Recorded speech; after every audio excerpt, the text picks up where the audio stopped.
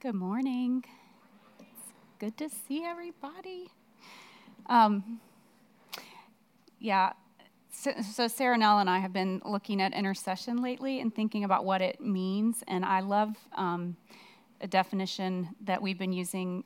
I don't even remember where we saw it. But anyway, it's being with God on behalf of the world. And I think presence with God and just holding the burdens up before the Lord when we don't know how to pray is such a sweet way to think about what it looks like to intercede. So anyhow, thank you for that, Amy. And it's good to be here. It's good to be in the house of the Lord this morning. I'm Karen Guess. I'd love to meet you if I haven't met you. Last week, Amy finished preaching Philippians, and we've been considering the call to live in Christ and to let Jesus' self-giving pattern of love inform us on how we trust and how we love. And I was encouraged to find that the gospel text today actually takes us back to that same place. So I'm looking forward to looking at it with you together. So would you join me in the hearing of the gospel? This is Matthew 22:34 through 46.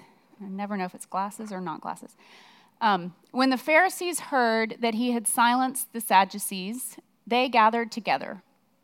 And one of them, a lawyer, asked him a question to test him. "Teacher, which commandment in the law is the greatest?" He said to him, "You shall love the Lord your God with all your heart and with all your soul and with all your mind. This is the greatest and first commandment. And a second is like it. You shall love your neighbor as yourself. On these two commandments hang all the law and the prophets." Now, when the Pharisees were gathered together, Jesus asked them this question: "What do you think of the Messiah? Whose son is he?" They said to him, "The son of David." He said to them, "How is it then that David by the Spirit calls him Lord, saying, 'The Lord said to my Lord, sit at my right hand until I put your enemies under your feet'? If David thus calls him Lord, how can he be his son?" No one was able to give him an answer, nor from that day did anyone dare ask him any more questions. This is the word of the Lord. Will you pray with me? Gracious God, we come to you this morning eager to hear from you. And so I pray that your Spirit would illuminate your word to our hearts, and in that we would find ourselves maybe even more alive when we leave here than when we came, that we would live our life in your pattern and by your power. And I pray this in Jesus' kind and powerful name. Amen. So our passage today has these back-to-back interactions between Jesus and the Pharisees. And I think it's easy to assume that the backdrop of this story is that the Pharisees are bad, and Jesus is the outnumbered one, under fire, and obviously the good guy. And we tend to hear this story then in a black and white way. And Jesus, we're very excited. He wins twice, like he scores these two final points. And you're like, yes. So how many people like to cheer for the underdog? Yes, I do. I'm guessing there are a lot of football people in the room. I am not a football person. I did celebrate when Georgia Tech beat Miami because my son goes to Georgia Tech, and I thought that was fun. Yes. I'm a politics person, so that means that in college, I would sit in my room and watch C-SPAN and be lonely because everybody else was watching football, and I wondered where they all were. But in political primaries, I pretty much always vote for the least electable candidate because when I watch a debate, I love the underdog, and I get excited about the way they have passion, and they're so convinced they can change the world, and then I vote for them, and I have never voted for anyone who's ever won a primary. So we love underdogs. We can be really hard on their opponents. It's just the way we're wired. But I think that urge can cost us a little bit when we come to this interaction between Jesus and the Pharisees, because we kind of then read it in a typecast way, and we read ourselves right out of the narrative because it's sometimes easy to identify as somebody in the crowd or maybe think of ourselves as a disciple, but we don't sit in the seat of the Pharisees for very long, and we probably are not Jesus. So today, as we come to this passage, which does center them, I invite you and me to set aside our stereotypes and to try to enter in with some compassion. Because if we can be friends with them today, I think we can learn from them. And so today I'm naming Befriend a Pharisee Sunday. Welcome to church. This passage is a two-way interrogation. Pharisees ask a question and then Jesus does. But it also holds for us two invitations. The first invitation is to remember who we are, and the second invitation is to discover how God is coming for us. So, to enhance our empathy for the Pharisees, let's consider for a minute even the helpfulness of the desire that's hidden in their first question when they ask Jesus, what's the greatest commandment? We come to this particular passage, this scene, and it's Tuesday. Actually, it's not Sunday. It's Tuesday of Holy Week. 2 days ago in the story, Jesus entered Jerusalem on a donkey. Yesterday in the story, Jesus cleansed the temple. And today he's back in the temple, and he's telling parables, and he's answering questions. So the heat is pretty turned up. The Pharisees ask the question, which command is greatest, and they do mean to test him. They're trying to expose him in front of the people. But they are the temple people, the temple agents in a temple state. They're actually the ones in their hearts, for sure, I think, trying to help people stay in step with God, to live as the religious minority in a Roman colony and to survive. We know the Jewish people are in covenant relationship with God. And so their work, the Pharisees' work, is to help their community uphold their end of the bargain, to hold on to what God has given them, and to do that inside of a political situation that's pretty threatening. So, in some ways, their work is helpful. Their attention to order comes from their urge to protect and to uphold helpful things. The worship of God in God's temple, among God's people, in a God-given land, under threat. So they protect and uphold their orienting things. And so do we.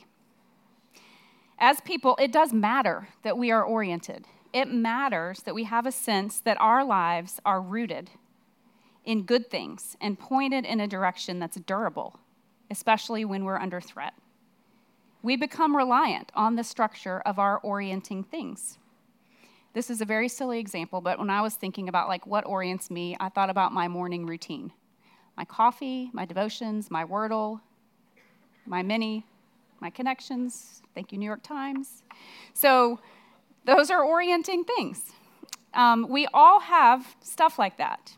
It may be something deeper, maybe an urge to achieve, a tendency to detach. It could be perhaps the urge to clean. That's also me. I love C-SPAN and cleaning. I am so fun to hang out with. But sometimes when we attach to these things, we start to think that they're protecting us rather than we're trying to hold on to something good. They're actually holding on to us. And we get threatened when they're disrupted. Like when I go on vacation and there's no space for me to have my morning routine, I feel legitimately disrupted. And you probably can relate to something silly but also true in your life. So for the Pharisees here, there's so much more than just coffee at stake. For them, the orienting thing is God's law. And they really want to uphold and protect it in the face of what they perceive to be the threat that Jesus is posing to their system. Because if he creates enough disturbance, their way of life can be obliterated by Rome. The temple is destroyed 70 years later. It's not just, in their minds. Not to mention that Jesus has been stirring people up, asking them to envision God and life in God's kingdom pretty differently as he's moved through their world. So they are trying to prove that Jesus is unqualified, that he's dangerous. And they ask the question. They're trying to hold on to their ability to hold on to their sense of the blessing, of the presence of God in their midst. And this is human. It's what we do. Our desire to wrestle down the blessing. It's so much a part of their story that you don't have to look any further than the name Israel to understand how much God actually gets this part of being human. We all struggle with God to get and to hold on to the blessing that is ours. Do you remember Jacob in the Bible? The forefather? He was blessed by God before he was born. That was like predetermined, already communicated. The blessing was his. But he spent his life struggling to lay hold of it. He did it on his way out of the womb. He grabbed his brother's ankle. He did it by deceiving his father. He did it by betraying his brother. And he was still struggling for the blessing when he wrestled all night long with the angel. And that way of being, wrestling for what is already ours, is so acceptable to God, so known to God, and so much a part of what it means to actually interact with God that God named his people Israel, which literally means to struggle with God. So the big point in that, I think, is that God wants us to struggle with him. To struggle is human, and the invitation as being one of God's people is to struggle with God. So Jesus, although he gets pretty feisty with the Pharisees in the next chapter, doesn't seem to actually be mad at them here. He's just answering them. And he reminds them in his answer of the blessing that they're struggling for, because he responds to their question with an invitation to remember who they are, to remember that the blessing is actually already theirs. He says, "You shall love the Lord your God with all your heart, with all your soul, and with all your mind." He's quoting a prayer from Deuteronomy called the Shema that the Pharisees actually would already be praying twice a day, so they're very familiar with these words. I kind of like Hebrew words. I think they're fun, partly because to me they invite a lot of imagination. I know there's something about the richness of the color that they invite me into that I just think they're fun. So there are 3 Hebrew words in the Deuteronomy prayer: heart, soul, and strength. Lev for heart, nephesh for soul, and meod for strength. You do not have to know them, but I want to tell you about them because I think there's an invitation in them. It's the depth of the invitation to love God. The word for heart, lev, is not just what we would think of like our emotions. It's also our will. So it's the whole thing that moves us forward into life, our emotions and our will.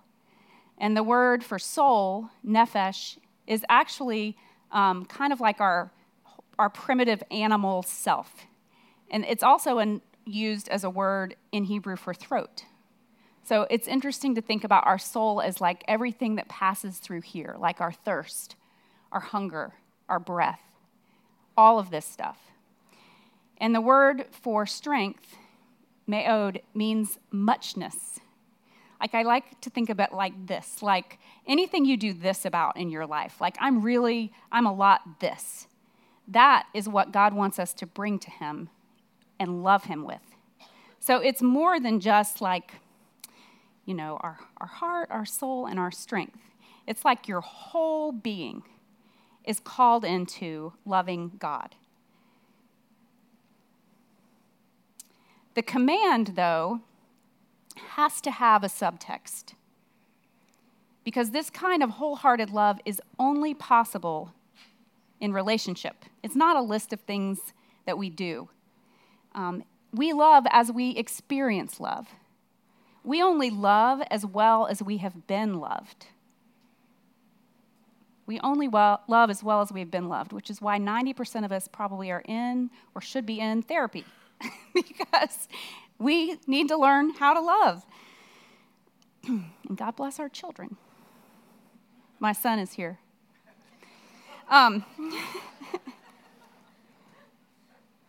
God, our parent, does love us wholeheartedly. God loves us wholly and perfectly.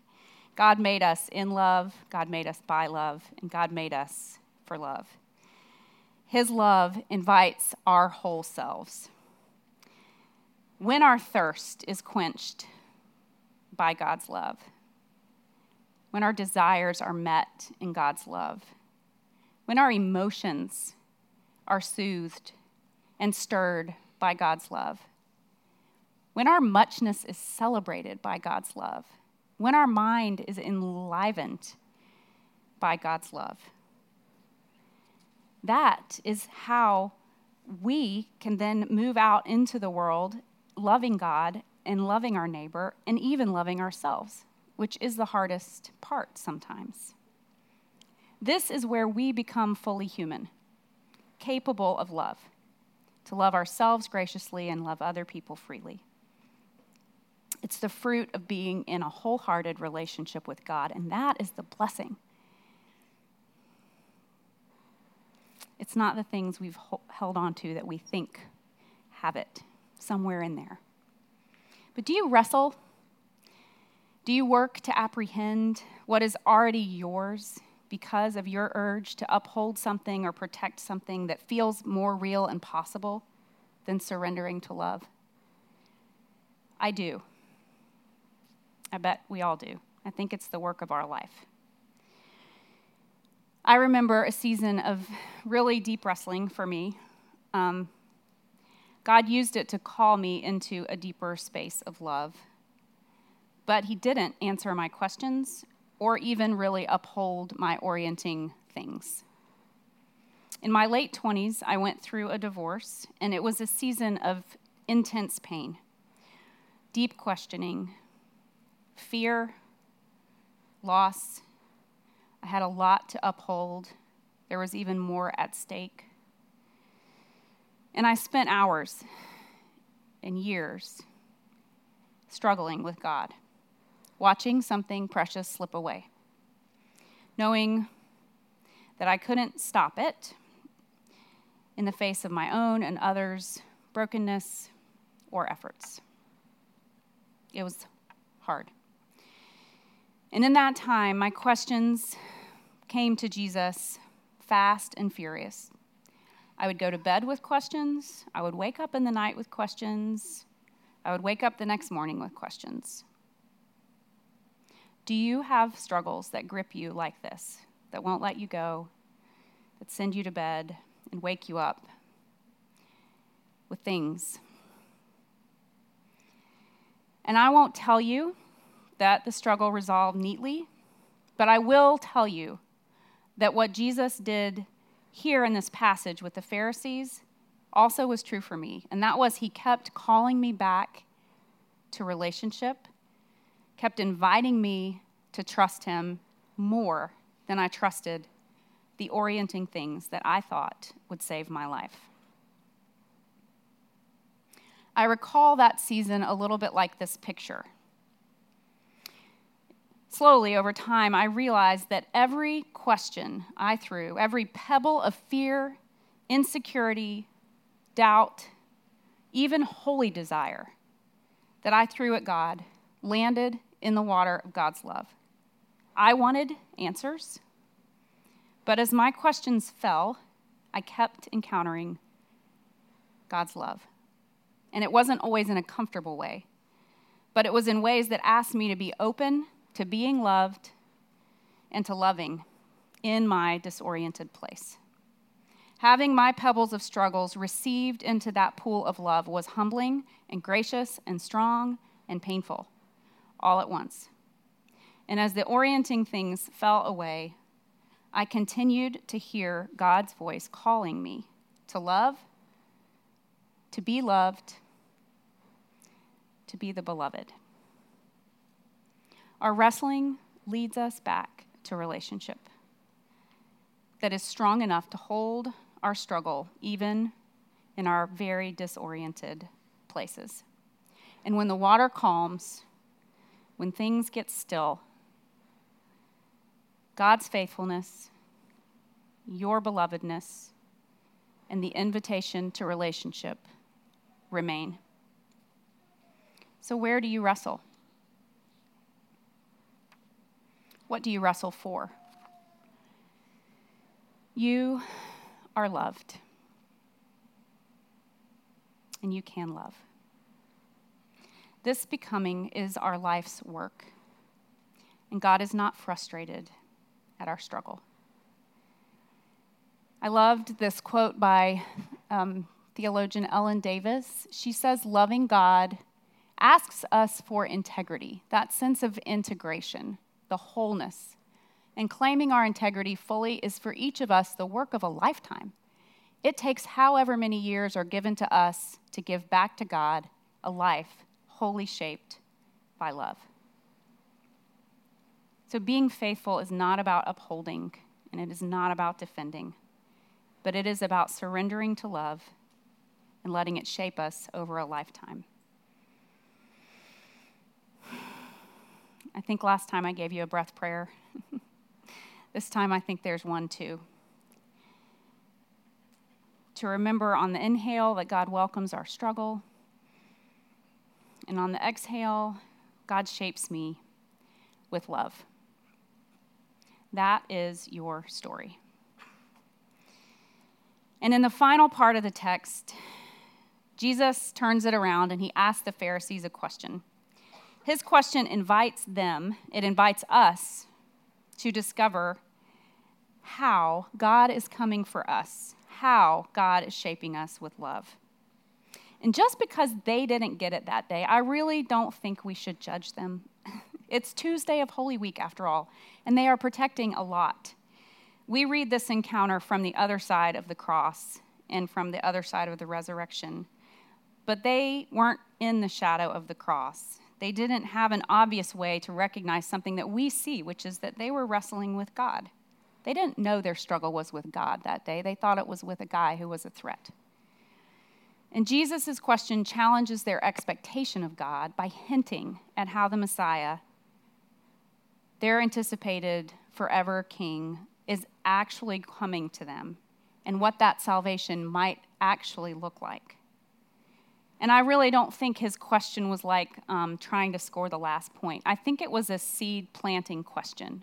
I think he was putting in their hearts a concept, an idea, a question even that was meant to take root in their lives over time as they looked back and wondered about him and what had happened. And I think when God asks us questions, it's not to trap us. It's usually to plant a seed, I think, in our hearts. And if we can't answer it in the moment or we don't get it, that's okay. We can let it sit there. So how do we expect God to come? Well, let's start with their expectation. Jesus' question for them was from Psalm 110. It's the first verse is his question, but they would have understood that the whole psalm was talking about the expectations around the Messiah. So Psalm 110, Jesus says, "What do you think of the Messiah? Whose son is he?" And they said to him, "The son of David." Like, that's the Sunday school answer. He said to them, "How is it then that David, by the Spirit, calls him Lord, saying, 'The Lord said to my Lord,'" as Yahweh says to David's Lord, the Messiah, "sit at Yahweh's right hand until I make your enemies your footstool." It's like a holy riddle. Like, what is black and white and red all over? Somebody? Thank you. And he's giving them this riddle to open up a new paradigm. His main idea is that the Messiah is other than what they're expecting. Jesus' question is basically asking, how is the Messiah, how can he be David's son and also David's Lord? But the answer that they think is cut and dried to whose son is he, David, isn't actually the answer Jesus is accepting. So he's opening up this gap in meaning, and he's like, who else could it be? Who else is it? And Jesus then steps into that gap, that Son of God, Son of Man gap, as he walks through the rest of Holy Week. So it's a little crack in a door of meaning for them, of who is the Messiah. They think, verse 1, that the Messiah is going to be the forever king upholding their identity as a nation and a son of David.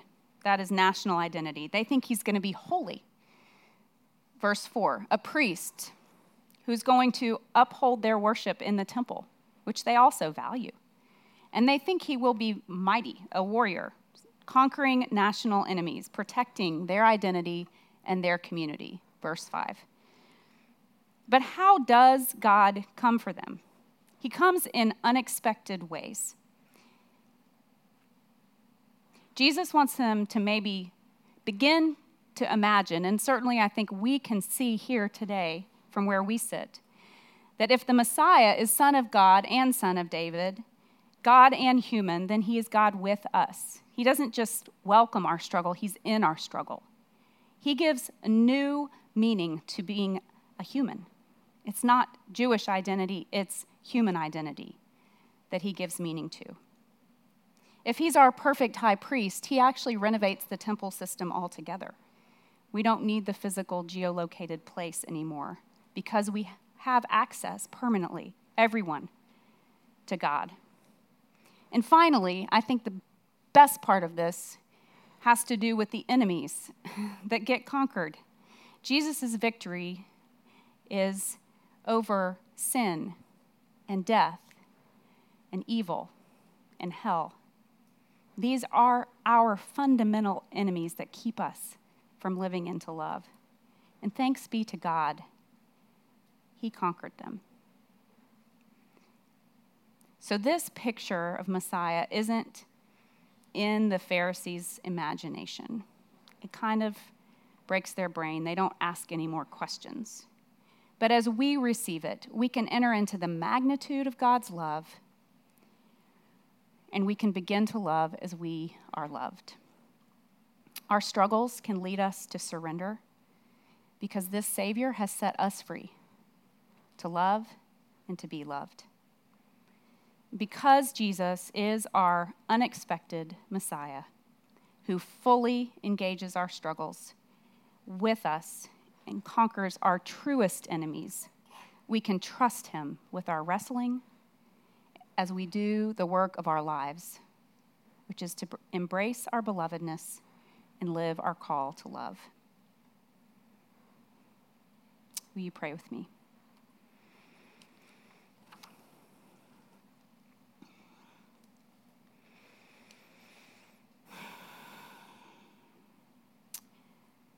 Jesus, we thank you for engaging the questions. We thank you for asking good questions of us. We thank you for your goodness, and we thank you for your salvation. We thank you also that you have given us a way to be loved and a good work in the world to do. And lastly, Jesus, I thank you that our work is never about upholding or protecting, but it is about surrendering. And so I pray that you would lead us as we go into this day and into this week and help us to remember who you are. It's in your name we pray. Amen.